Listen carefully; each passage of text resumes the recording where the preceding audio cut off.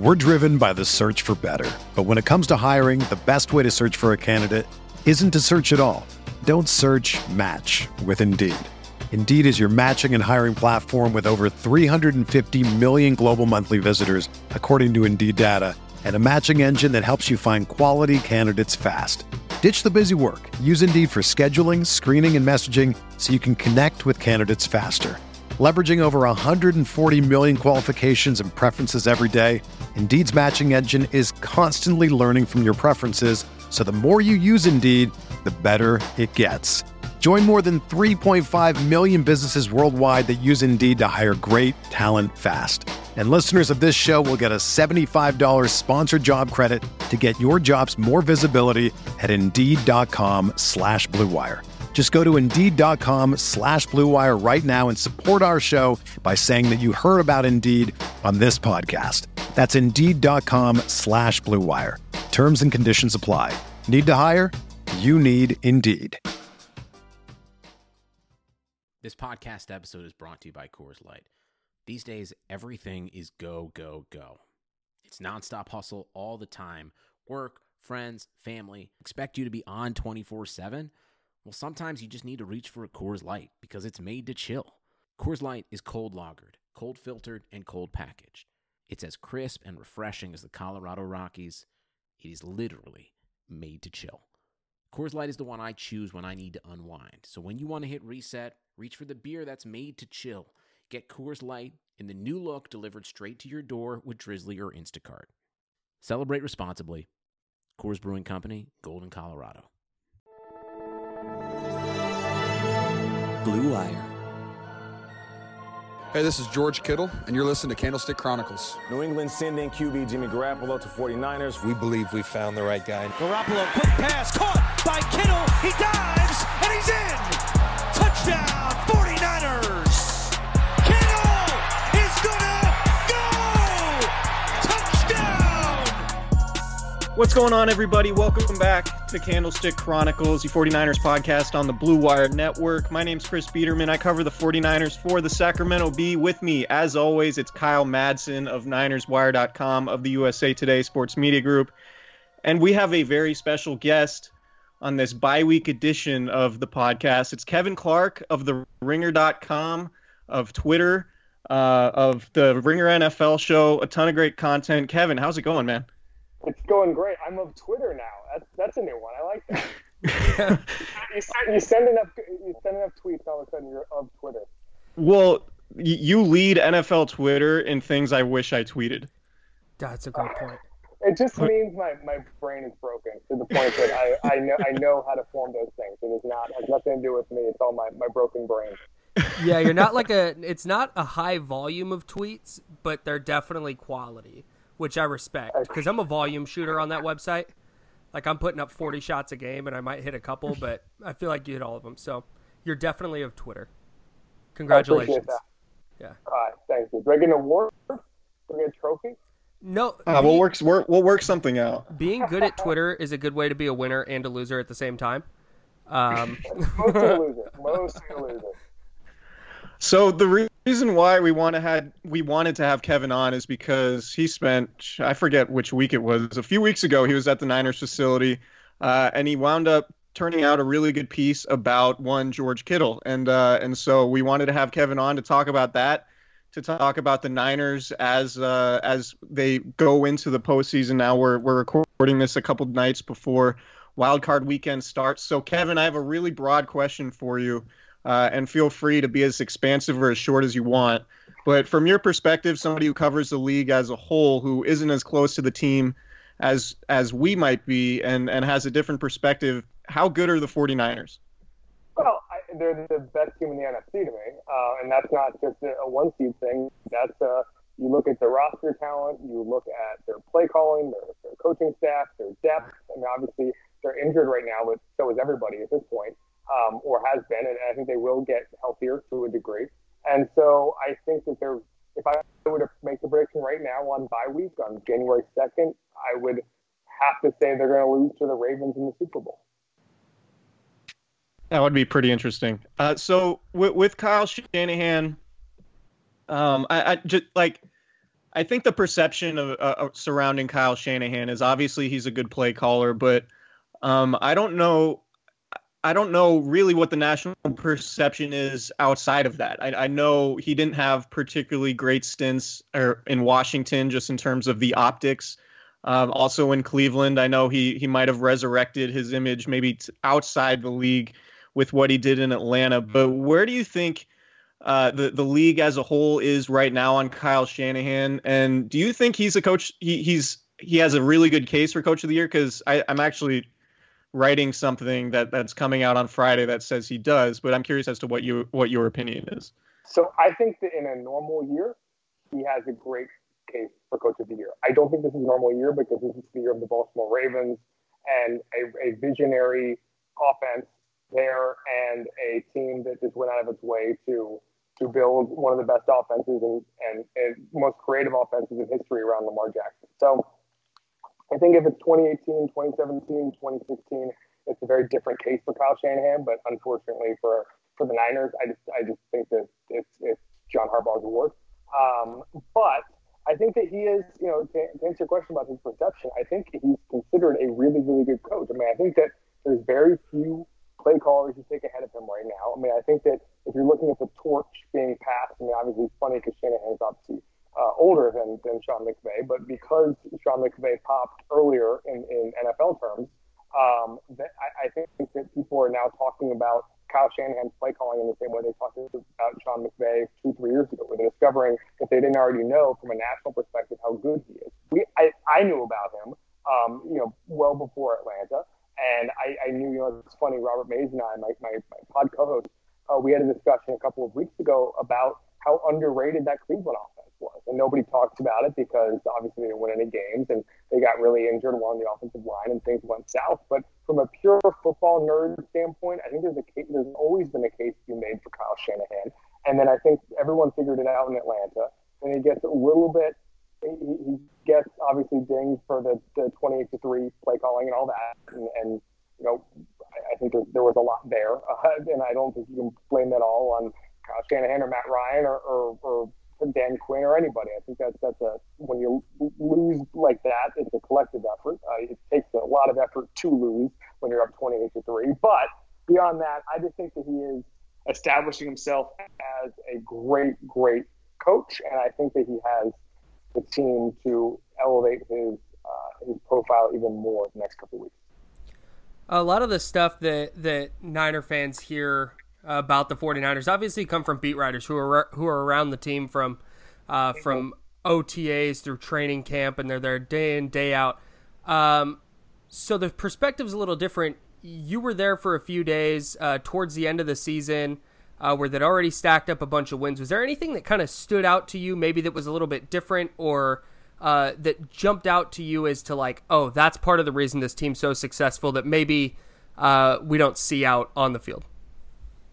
Yeah, so, I mean, I think that the beat writers know this, but because they don't cover other teams, they may not have the comparison to make, but it is a really good locker room as far as personalities and chemistry. And listen, we don't know everything that goes on in that locker room, but you can usually, I mean, guys, if they're hanging out or the Ravens, you can see them sort of all together in the middle of the locker room and you kind of say, okay, there's a good vibe here. And I think you get that kind of thing in San Francisco as well. I think that stood out. A lot of really interesting people there. It was funny with Kittle in particular. I thought this was funny because so when I go to a place to do a profile, I usually ask either players or PR staff or beat writers, hey, who's close with so and so? Who's close with Patrick Mahomes? Who's close with Lamar Jackson? And I asked that question about George Kittle, and the answer was literally everybody. Like there was no like they did, after a while give me a couple of people and point me in the right direction, but literally everybody was like, no, he's friends with everybody in the locker room. And I think that was probably a pretty good sign about just the chemistry of the locker room. There could be 52 guys who were friends with George Kittle. I think that's not a unique experience in that locker room. And so I think that was interesting from my perspective because, listen, I do go to bad teams in November or December for whether that's I was actually in Miami a couple weeks ago, but I think the culture there is actually quite good. But I do go to sort of lost season locker rooms and you can see it really easily most of the time. Again, I don't think Miami is one of those teams, but a lot of times you can go into a locker room and you can say, wow, this team, these guys do not like each other, or these guys just want the season to end. And whatever the exact opposite of that is, I saw that in San Francisco. I think it's a team that's not only excited about being good, but they're excited about each other too, I think. A lot of vibes guys in San Francisco, yeah. Truly, yes, absolutely. George Kittle, definitely a vibes guy. Absolutely, he's big time. I came across. I was very impressed with George Kittle and his presence and his vibes. So, speaking of Kittle, we've talked about it on this pod, and you alluded to it in your piece that you wrote about him. But I don't know that people realize that George Kittle is probably not only the best tight end in football, but maybe the best player or one of the best players in football. Like I personally think George Kittle is probably one of the 3 or 4 best guys just in the league at any position. Do you think along those same lines, and just given the impact that he has on this 49ers team when he's blocking like he does and being the number one pass catching like he has? Yeah, I do. And I think that it's one of those things where, we don't look at the MVP race in any rational way. And listen, Lamar Jackson's the MVP of the NFL, because if there was another quarterback, the Ravens would not be where they are. Having said that, if I think that the way to view the MVP race kind of more rationally is, what would somebody look like? What would a team look like if the guy was just gone, right? And we've seen the Niners without George Kittle, and it's not like they completely fell apart. But I think that he changes the face of this offense to the point that he is, I think, one of the most valuable players in this offense, where he can, look at the Saints game. That's all you need to know, is that they were trying to figure out, okay, we'll run a couple plays and we'll try to claw down the field. And George Kittle just said, give me the ball. I'm going to take this, and I'm going to just, stiff arm Marcus Williams into oblivion, right? That is the type of play that you expect from very, very few people in this league. And the ability to, I always say this a lot. I once heard a boxer say this, but he said that the trait of being elite, looking like you're elite, it comes when you make a professional look like an amateur, right? And that's when you know you're elite. And I kind of think that that's what George Kittle does to people, is that he makes players look like they've never been on a football field before, because he's going to run over them. If you saw a really good player go against George Kittle, he will not look like a really good player once the interaction is over. And I think that's the hallmark of a great player. Speaking of great players, Jimmy Garoppolo. So I call it I call it the Twitter scale of greatness, because the online conversation has become so condensed that there's not room for nuance, right? Like, it's either this guy is great or they're trash. And if you try and say somebody is less than the best in the league, you're saying they're bad. And I think Garoppolo falls in between those two things. Like, I don't think he's good or bad, but where do you stand on Jimmy Garoppolo with maybe some nuance more than he's great or he sucks? Right. So I think that is such a complicated question, and I think that the answer is Jimmy Garoppolo a great quarterback on his own? I don't think so. Is Jimmy Garoppolo a great quarterback with Kyle Shanahan and the San Francisco 49ers in 2019 and now January of 2020? I think he can be, and I think that it's dependent on a lot of different things breaking right. But I think that the play he is a good quarterback in that offense. Kyle Shanahan puts him in position to succeed. Are there players who could run this offense and put up better numbers and be a better quarterback? Yeah, of course there are. But I don't think, I think he's better than Jared Goff, for instance, who is similarly propped up in many ways by an offensive head coach. I don't think it's that, I don't want to use the word dire, but I don't think it's that dramatic. I think that Jared Goff is pretty much a product of McVay. And I think Jimmy Garoppolo would be a fine quarterback without a really good offensive play caller. So I think it's extremely nuanced. I think that he falls victim to something, which is they're actually, even though he played big games in New England, he has not played a lot of big games on a national stage. And so from a perception standpoint, every time he does anything, whether that's on Sunday Night Football, Thursday Night Football, Monday Night Football, everyone overreacts to it because the nation does not have a huge catalog of Jimmy Garoppolo performances in their mind, right? And I think that when you start talking about media perception and fan perception and stuff, that stuff matters. And I think that as he plays more big games, and again, I think they're going to the Super Bowl this year, I think that people will calm down on the instant reaction of Jimmy Garoppolo every time he throws a pass. Yeah, it's interesting to me with Garoppolo because just the raw numbers are pretty good. Like he's fourth in completion percentage. His yards per attempt is 8.4, and that's the highest among any quarterback that actually started 16 games. I think he's third overall behind Ryan Tannehill and somebody else. Passer ratings 8th, touchdown passes tied for 5th with 27. I think the stat that really illustrates what you're talking about and how he's propped up by Kyle Shanahan is the fact that he is among the league leaders in yards per attempt, but his air yards like per attempt is one of the lowest in the league, and he does have a lot of easy completions, and there is a ton of yards after the catch with what the 49ers do offensively. Yeah, and this is also not only a Kyle Shanahan thing, but a John Lynch thing too, because Deebo Samuel, I think, is one of the top receivers in forcing tackles in the entire NFL, and obviously you have George Kittle. I mean, these guys know how to get yards after the catch, whether that's running people over, whether that's just avoiding the tackles entirely. This team knows how to get yards after catches. How about Jimmy Garoppolo? And I don't think they should necessarily hold that against Jimmy Garoppolo. I thought something that you brought up on the last Slow News Day actually was really interesting, where the 49ers and Ravens, you pick them to go to the Super Bowl because they're kind of zigging where everybody else is zagging. And they're getting bigger and more physical on offense to counteract these smaller, quicker defenses. Is what the 49ers are doing this year, is that going to be sustainable moving forward, or do you think there's going to be kind of an adjustment to those two teams, especially if they wind up in the Super Bowl, with the NFL being such a copycat league?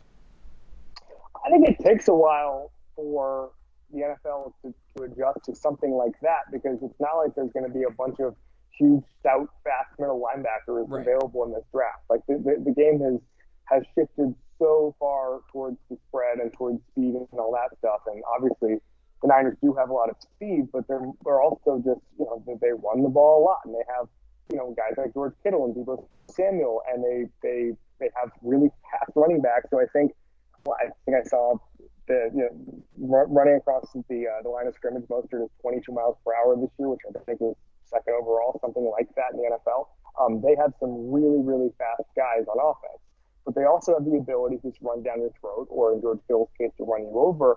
And I think that's going to be a defining trait of these playoffs. Will it last forever? I don't know. I think that it's going to be hard for defense to figure it out because of a personnel issue and a personnel pipeline issue.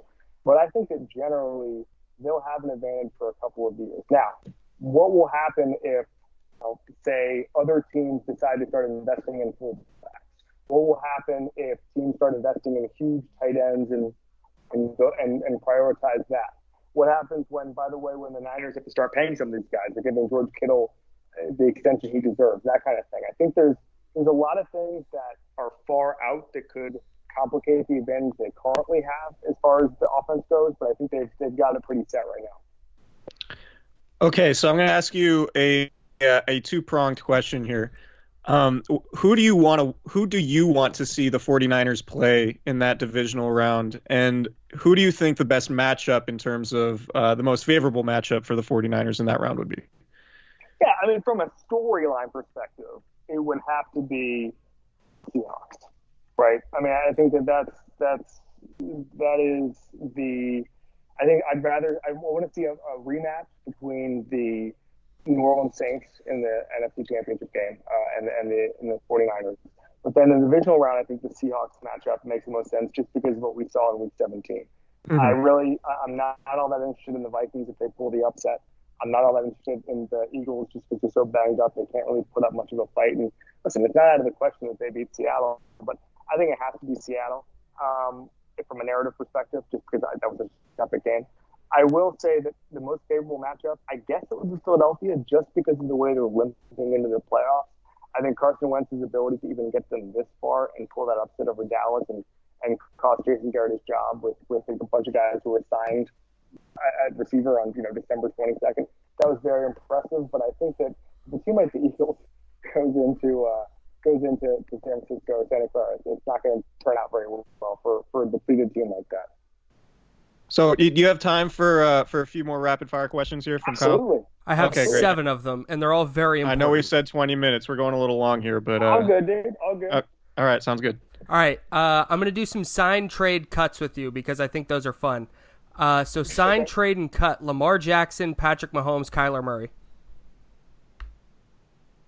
Okay. All right. So let's navigate this.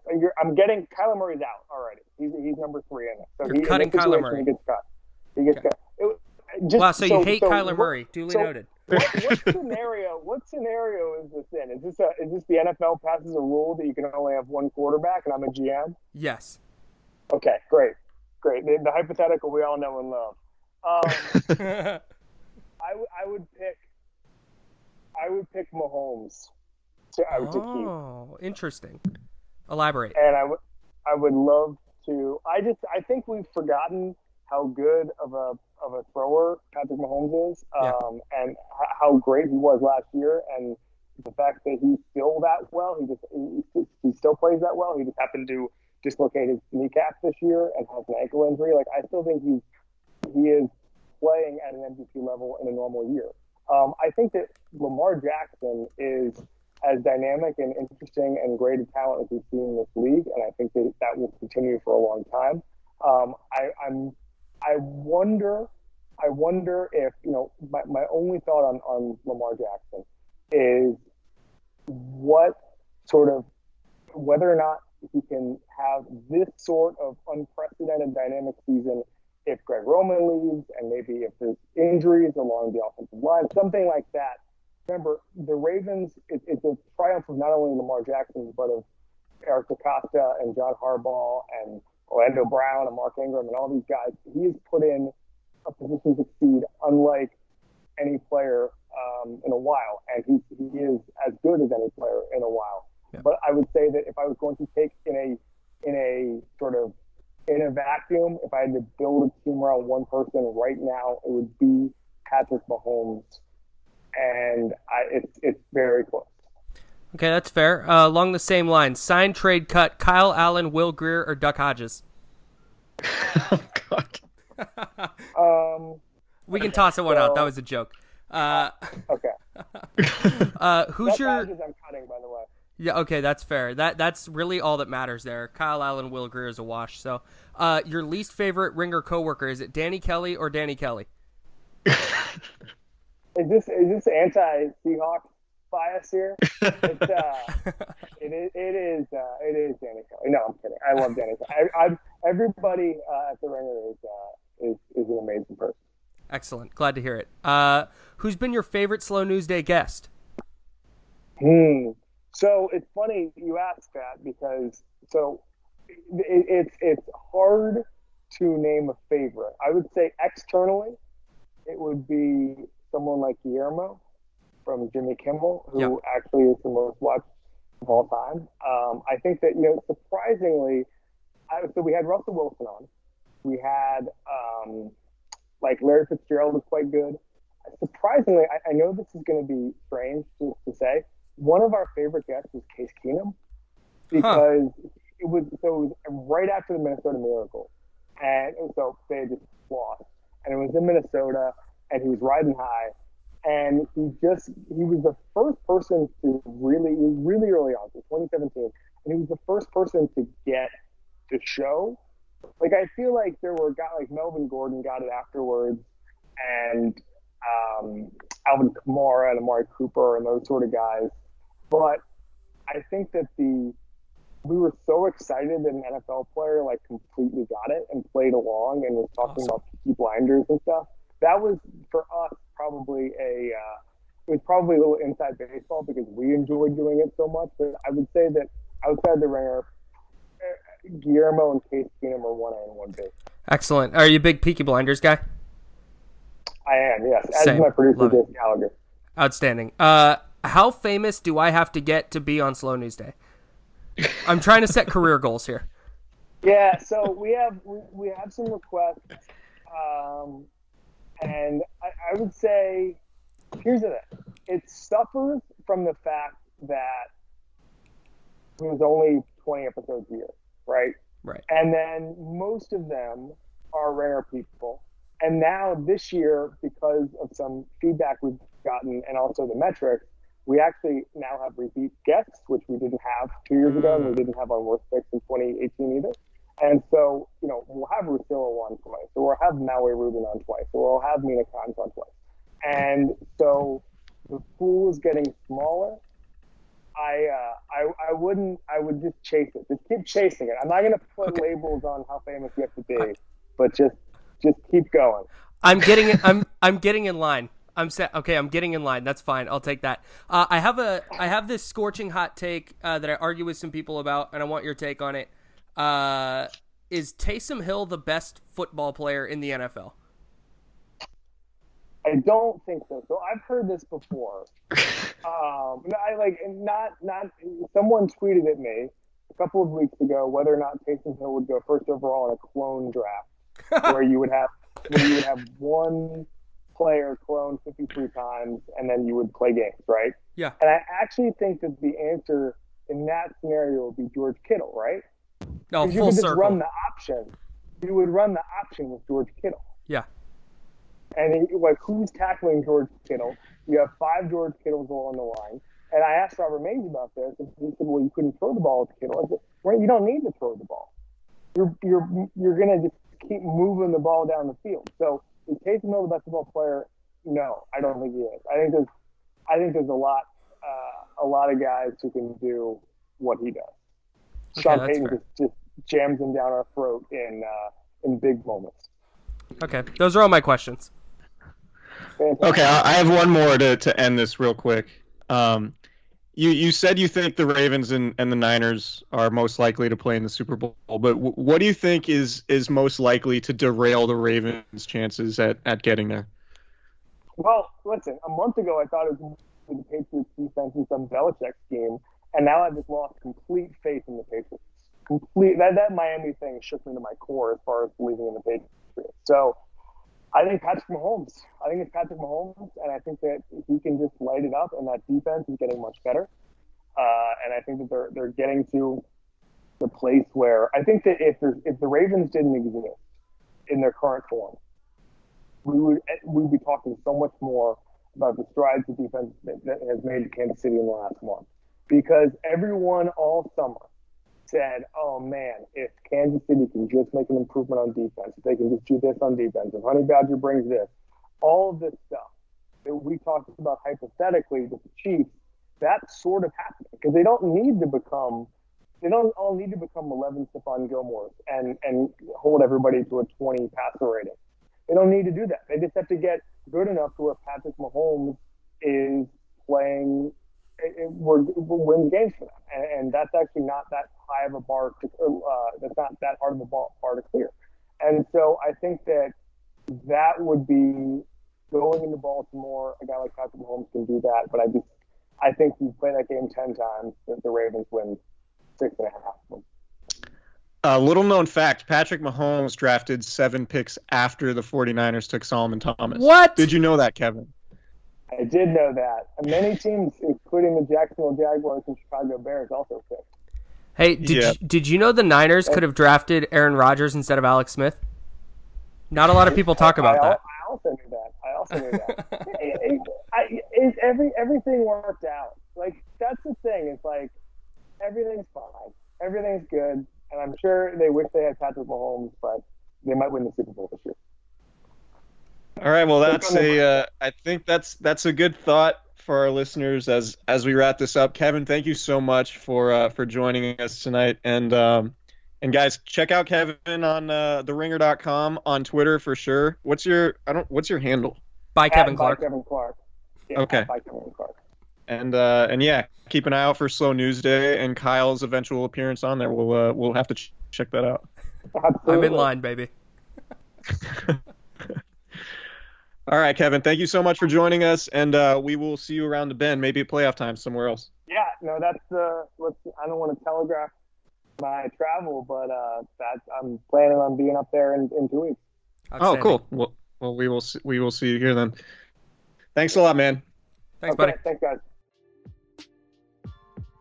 Ever see an untucked button down? They look bad. Why? Well, because they weren't meant to be worn that way. Thankfully, there's Untuck It, the original button-down shirt actually designed to be worn untucked. No matter your shape or size, Untuck It shirts always fall at the perfect untucked length. With more than 50 plus fit with more than 50 plus fit combinations, Untuck It shirts look great on tall, short, slim, and athletic guys of all ages. You can find your favorite Untuck It style online or check out one of their 80 brick-and-mortar stores. Choose from styles like wrinkle-free button-down, super soft flannels, outerwear, and more. With Untuck It, your shirts will never look baggy, bulgy, too long, or too big again.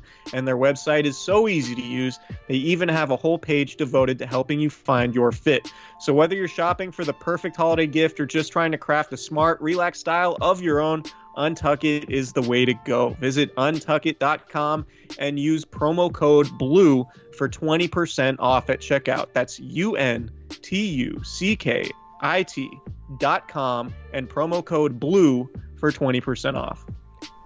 Brick and Mortar is one of my favorite TV shows. It's about this like mad scientist grandpa and his grandson who's kind of an idiot, and they like travel through space and stuff together. You should check it out. I think it's on Adult Swim. Brick and Mortar.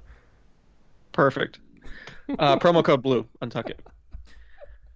All right, so we do have a little bit of news. The 49ers are enjoying their bye week, but they're also practicing. They were back on the practice field Thursday for the first time since beating the Seahawks. And the big news of the day was that linebacker Quan Alexander was practicing in a blue non-contact jersey, and everyone around the facility is pretty fired up about it. And it was somewhat surprising that Alexander was out there this week, because Kyle Shanahan said on his conference call on Monday that there was a chance Alexander would be ready for the NFC title game, which is 2.5 weeks from now. So it's interesting from my vantage point because I just didn't expect Alexander to be out this early, and I don't know if it increases his chances at playing in the January 11th divisional game, but it doesn't hurt them necessarily. And the way Alexander's talking, the way his teammates are talking about him, I think there's a reasonable chance he plays in the game, and that is purely speculation from my standpoint. I haven't heard anybody say that, but the way guys are talking in the locker room like he's back. Nick Bosa called him the team MVP today, which I thought was really interesting, just talking about the impact the emotional impact he has on the team, sort of that fiery leader that we talk a lot about, the leader of the Hot Boys, the guy who, breaks down all the linebackers' chants and is really the emotional spark plug of the team. Nick Bosa said he's the MVP of the team, and he only played in 8 games. And obviously Nick Bosa is talking about it more from an emotional perspective, obviously from a defensive perspective. But I thought that was fascinating, and Dre Greenlaw sort of echoed the same thing, saying he's the emotional leader of the team.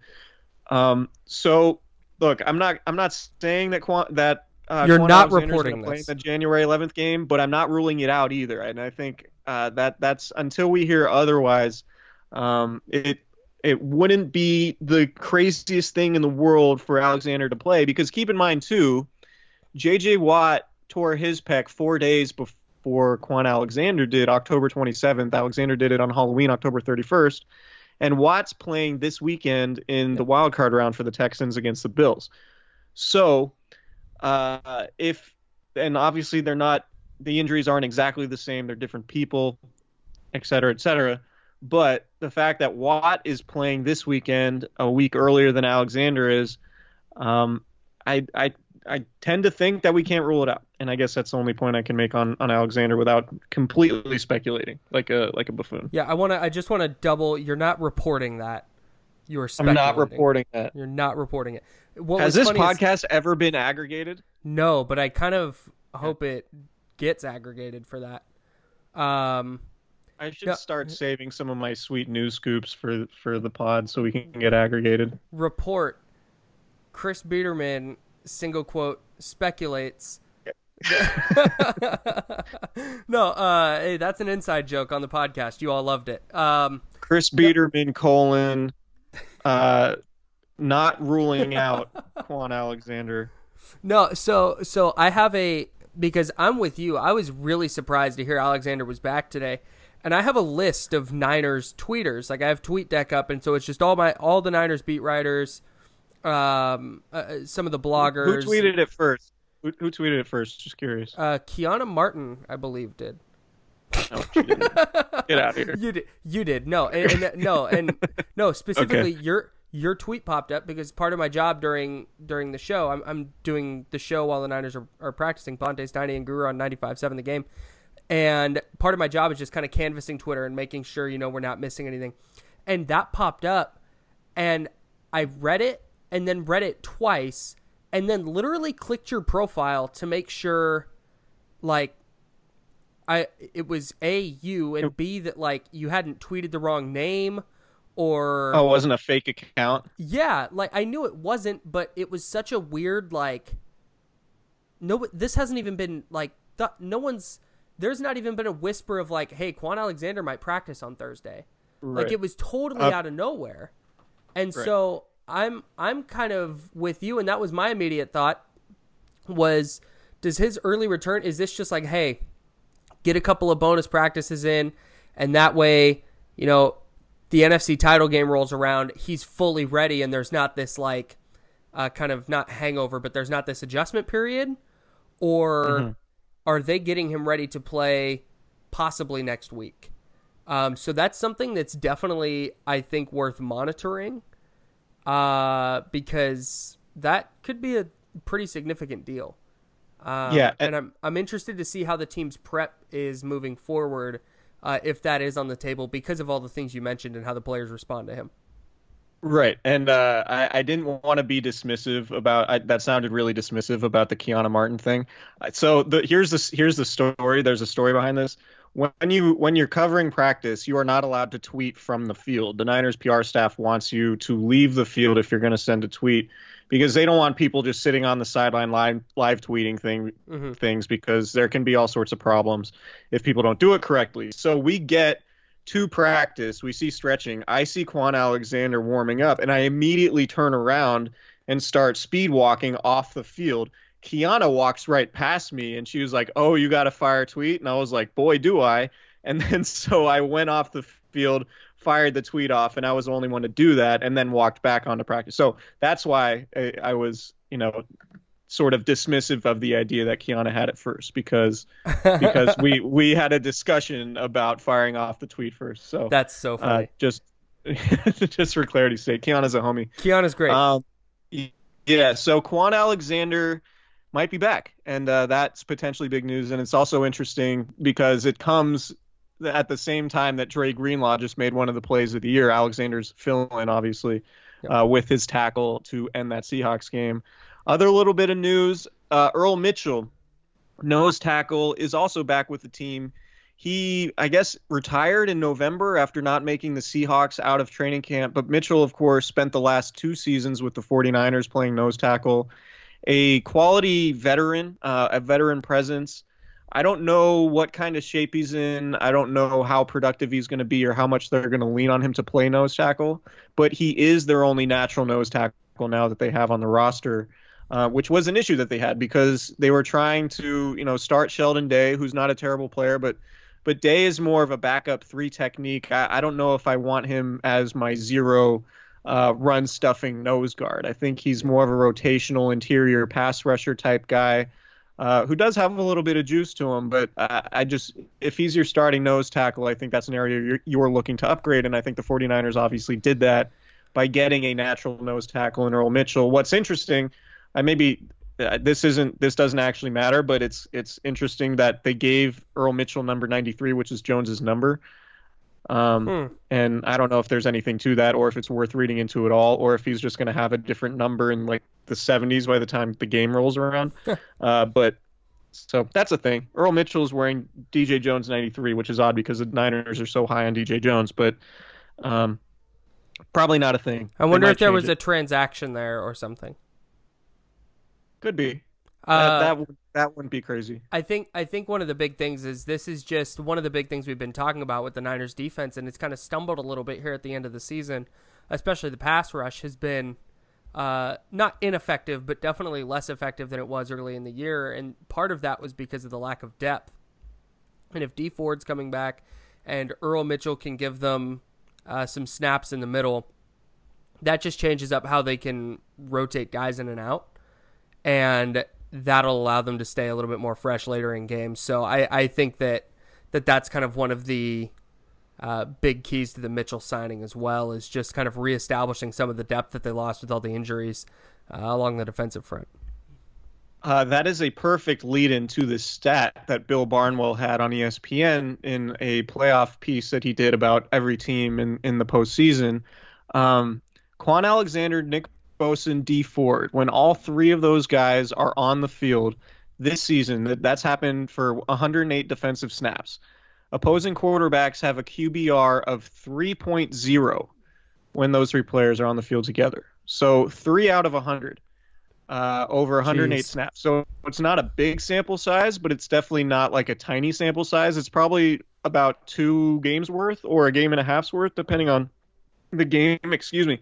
So Alexander, Nick Bosa, and Dee Ford are very important players to the 49ers defense, obviously evident by that stat.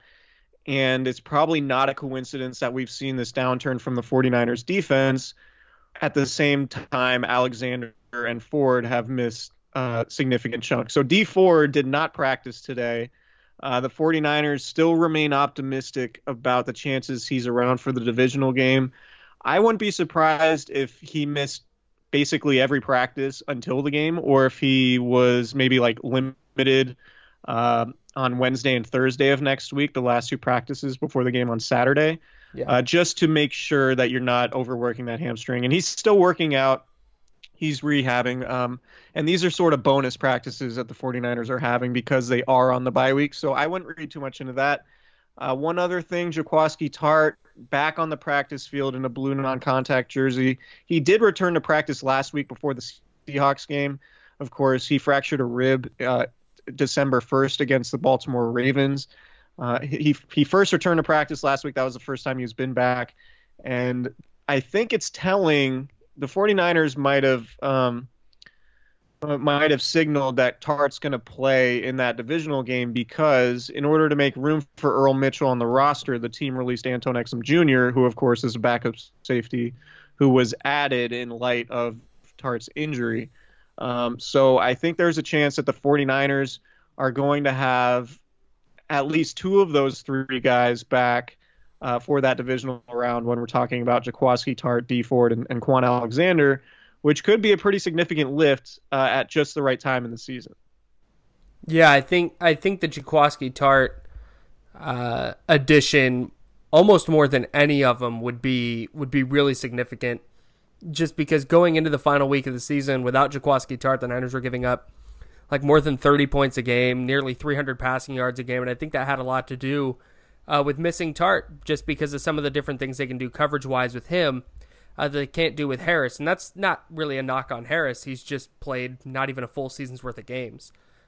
So I think getting Tartt back there, the experience he has with the defense and just the general NFL experience he has, will be really beneficial for San Francisco's secondary. All right. What are you looking forward to this weekend in terms of football stuff? Do you have any thoughts?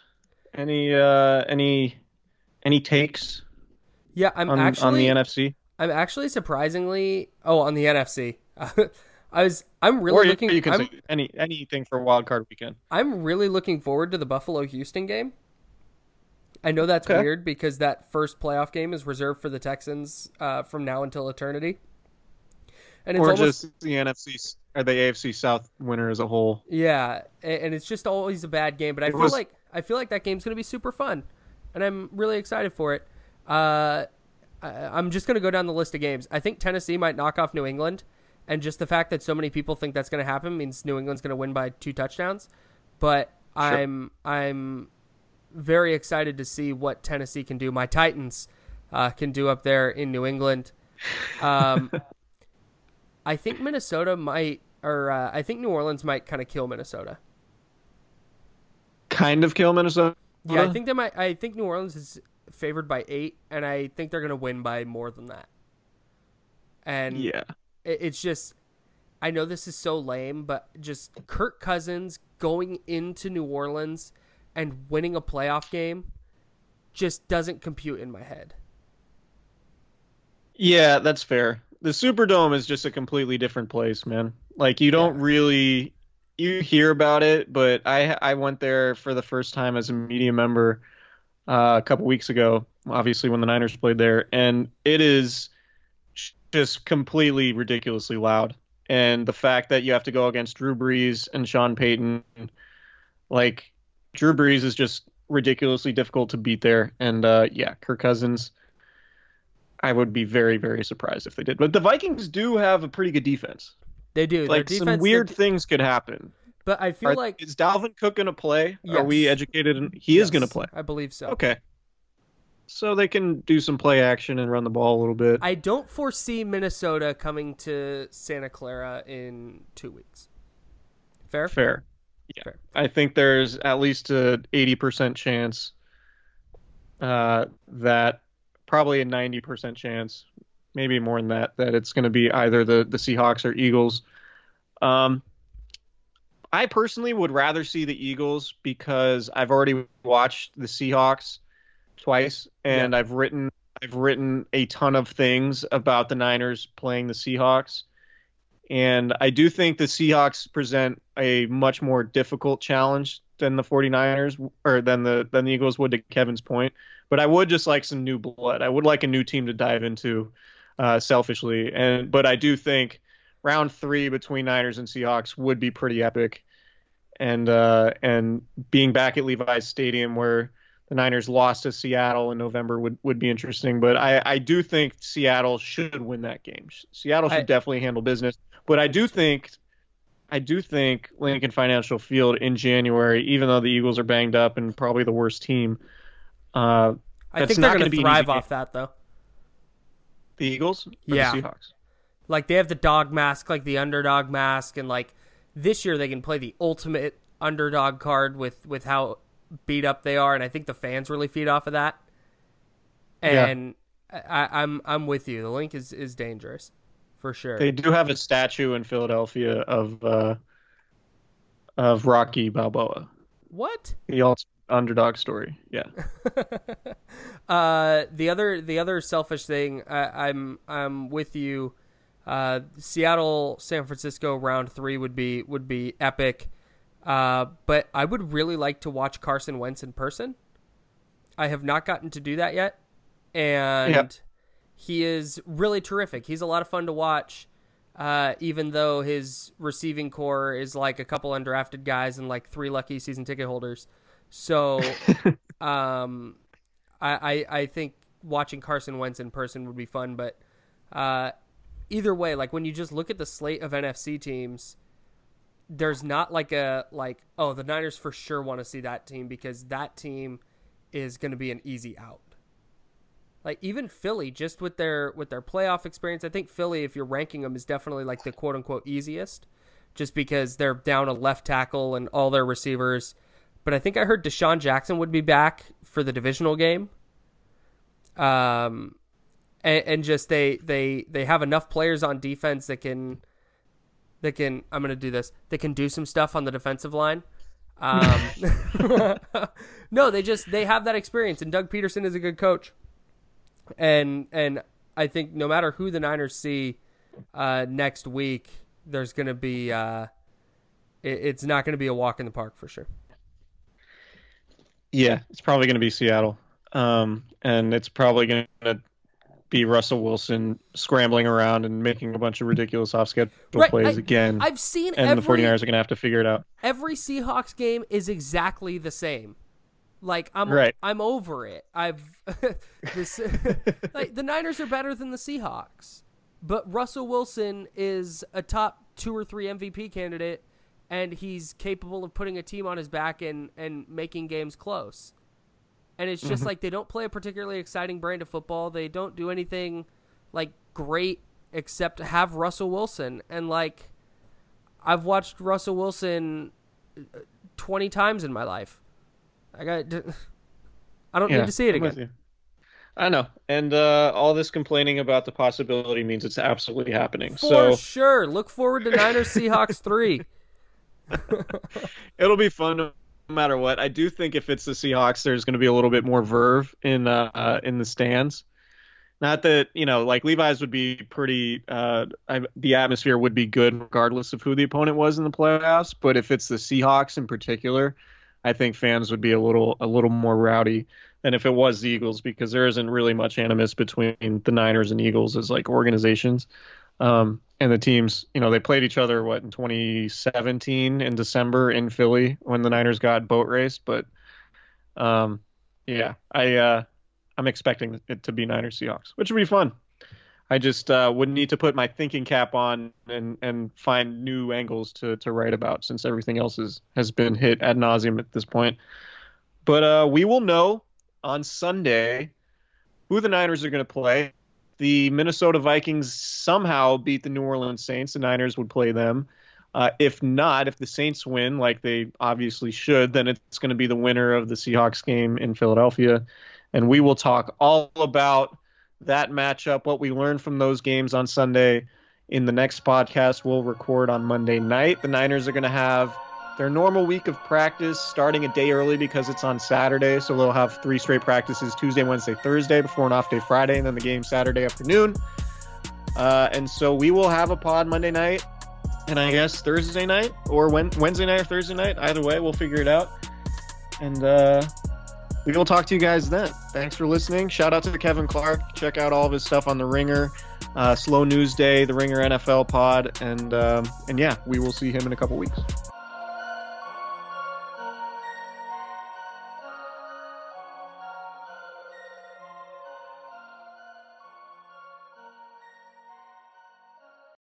For the ones who work hard to ensure their crew can always go the extra mile, and the ones who get in early so everyone can go home on time, there's Grainger, offering professional-grade supplies backed by product experts so you can quickly and easily find what you need.